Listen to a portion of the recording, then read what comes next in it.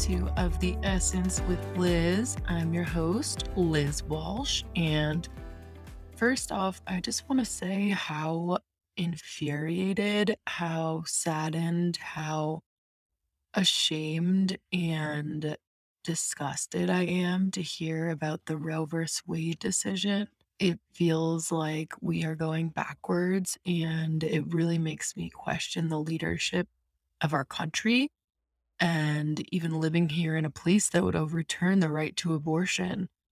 I mean, if the leaders of our country don't believe in women's rights, the right for a woman to make a decision about her own body, that is scary. And I feel you if, you're feeling all these things too. My heart goes out to every woman right now, and especially those in the affected states, women of color and low income women who will be disproportionately affected by this decision. Abortion is healthcare, and it's essential for us to have autonomy over our bodies. And for these leaders to think that they can take that away from us is appalling, and just, it's not right. So I want to encourage you all to speak up and get active in your local communities, and don't be afraid to use your voice during this time. I'm going to share some resources to help out as well. Yeah, like come together, in community and talk about how you feel, talk about your stance on this, talk about your experiences, and get active. I think that action is the catalyst for growth, and we need women to speak up more than ever right now and to take action, whatever that means to you. If that's donating, if that's speaking up and using your platform, if that's going to a march, whatever that means for you. I just encourage you to do something. And I will leave some resources, like I said, in the show notes, but there's abortionfunds.org, the National Abortion Access Fund for Survivors, Planned Parenthood, and then there's a few others as well. I do want to share my story because this decision, kind of just inspired me that I should share that with the world. I never thought, not never, but I wasn't really ready to share it yet.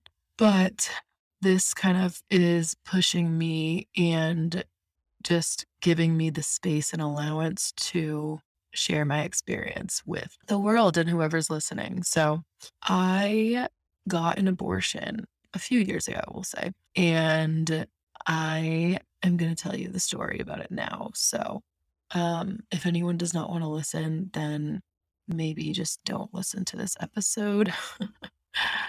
But here we go.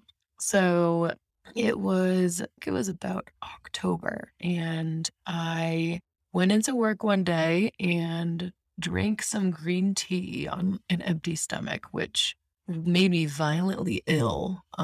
Which, I was like, yeah, tea can make you nauseous, but that was crazy. Like I ran to the bathroom. So I had serious morning sickness, and my period was late. And at that point, I was pretty concerned that I was pregnant. So I took a test later that day, and sure enough, I was. Um, I knew in my gut that I couldn't bring the pregnancy to term already. I was bawling my eyes out when I took the test. I just was not in the right mindset, the right relationship, or the right physical space to do that. I was in a time of kind of nomadic living and working in hospitality, and I was not in a monogamous relationship. And I was full of shame. I was full of guilt, sadness, and grief. And it was really like a spiritual experience for me because I felt like this soul was like wanting to come into my body and, be birthed in a way. But at the same time, I knew that I wasn't ready, and I knew that it wasn't meant to be. So I looked into abortion appointments and I found one that was close by. I was living on an island at the time, so I did have to travel to get there and had to stay for a night or two because it was kind of a journey. So I got an appointment for, that weekend because I wanted to get it done before. I didn't want to wait. And I was full of anxiety and sorrow leading up to it. I was questioning my decision and grappling with it and, fighting it and considering all the alternatives. But, I tuned in and I knew in my intuition that it was right. So I went to the appointment and the day of, I checked in and you have to wait for hours and before you get called in for the appointment. So I checked in and then luckily I had a friend there with me and so I had that emotional and physical support, thankfully, because I was in a very vulnerable spot and shedding a lot of tears that day. And so, I go back outside to the car and of course I see there's pro-life protesters outside the clinic, which, was really aggravating and upsetting and just kind of made me question everything morally. And I'm so grateful that I had that friend to lean on and give me that support in the moment. It was really, just a very dark time.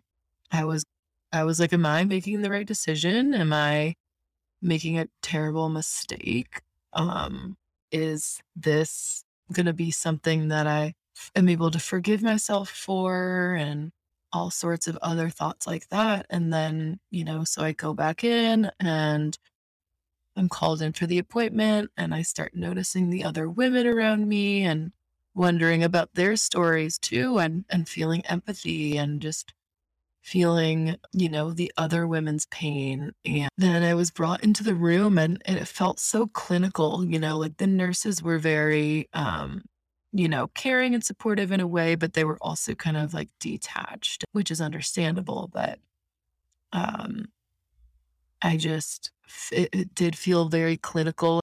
I don't know how to explain it, but yeah, I was getting a surgical procedure, so I chose not to go under. So everything is clear in my memory, for better or worse. I will always remember that. I was definitely pretty close to, I'm not sure if I had a panic attack, but I was very close to having one when the time came. I just remember my breathing getting very short and rapid. And it was actually over rather quickly, but it's a moment that I'll never forget. It's also something that I was dealing with like months after. In a way, I do feel like it was a spiritual initiation into motherhood, even though I did not choose to bring the pregnancy to term. I do feel like something in me changed in that moment that I found out I was pregnant and something was activated. And I can't fully explain it, but it is just a feeling of like nurturing and kind of like respect for mothers and also like a responsibility in a way and just a deep, deep love and admiration. Anyway, going back to my experience, so the aftermath, I did not feel like myself for around a month afterwards. I was a shell of myself. I bled for 3 weeks or so. I had, severe physical pain, which I had never really experienced cramps before in my life. But those few weeks I sure did. And I was emotionally exhausted, crying most days. I felt like my depression had seeped in and taken over. I felt no desire to do anything. I am pretty sure all I did those days was, watch Netflix and order takeout. Finally, I had a friend suggest that I talk to her shaman. And I was really desperate for anything at that point because I just wanted to feel like myself again. So I made an appointment and I spoke to her. She actually got me in like very quickly. And it was right before Thanksgiving, I remember. And I admitted to her all the shame, all the grief, all the anxiety I felt. And she did a clearing session. And she cleared not only me and my shame, but the entire lineage of my family of the shame and guilt and grief around abortions. And I afterward felt a lightness in my body that I had not felt since before the abortion. And I really did feel like myself again. And I was so thankful to just have a little bit of like spring in my step again, and to want to get out into the world again and be social and have a life, And going back to the spiritual aspect of it, I did hold like a little ceremony where I kind of named the soul and set her free. That was kind of like a completion ceremony for me. Between that and, the shaman session, I was able to feel much better and, come to terms with my decision and moving on with my life.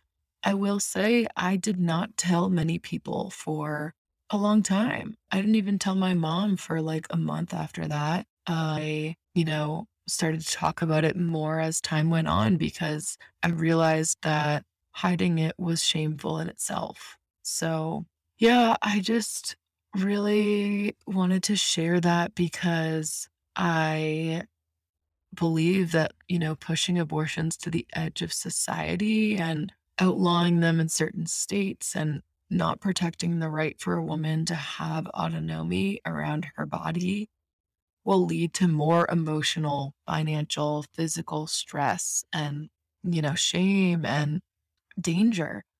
And we must fight. We must fight for the right to get an abortion, and it is healthcare. So, something that makes me feel better is, getting outside and reading is something that I've been doing a lot of as well. On a lighter note, I just read Jane Fonda's biography. It was super interesting. It was a lot. I didn't realize it was like kind of historical, which was cool. And she's was a political activist. I did not even realize many of these things. I was just like, I love Jane Fonda. So there was a lot more depth to it, which was really cool. And I've definitely learned a lot. But one of the things I thought was super interesting is her talking about aging and the way that our culture views aging. It's so interesting because as a culture, we have such a negative view on aging. And, um, we have ageism and we are always trying to like find the fountain of youth and like, you know, find the things that'll make us stay young and like stay hip. And, that's all fine. But at the same time, can we adapt a positive, like always learning mentality? And, as we age, we're acquiring more wisdom. And one of the things that she mentioned too was she would envision her senior self and, just think about what that looks like for her. Like, I am going to be, going on walks with my husband and I will be constantly learning and I will be engaging in communities. I'll be hanging out with my children, my grandchildren, and also just being real about the reality of dying, not to be super dark, but I mean, if we don't deal with and grapple with the fact that we all are going to die, then it makes it scarier and we might, have more regrets later. So I do think that it's an important thing to just come to terms with and to think about. I want to start like envisioning my older self and, hopefully manifesting that. I kind of wanted to end on like just a lighter note because this has been a little bit of a heavier episode. Okay, so this is kind of funny. So I had a really big ick recently. I was hooking up with this guy, and if you all have seen the movie Forgetting Sarah Marshall, which I'm sure most people have, after the breakup, he, goes and hooks up with all these girls. And one of the girls is literally like, hey, hey, and like just keeps saying it when they're having sex. And I kid you not, I hooked up with a guy who literally said hi to me multiple times during the hookup. And it was so strange. I was, I mean, the first time he said it, I was like, all right, whatever. And then the second time, I was like, no, is he serious? And the third time, I was like, okay, this is bananas. Like, what do you like, come on, dude. Like, think of some dirty talk or something. Like, hi, do better. But I thought that was really funny.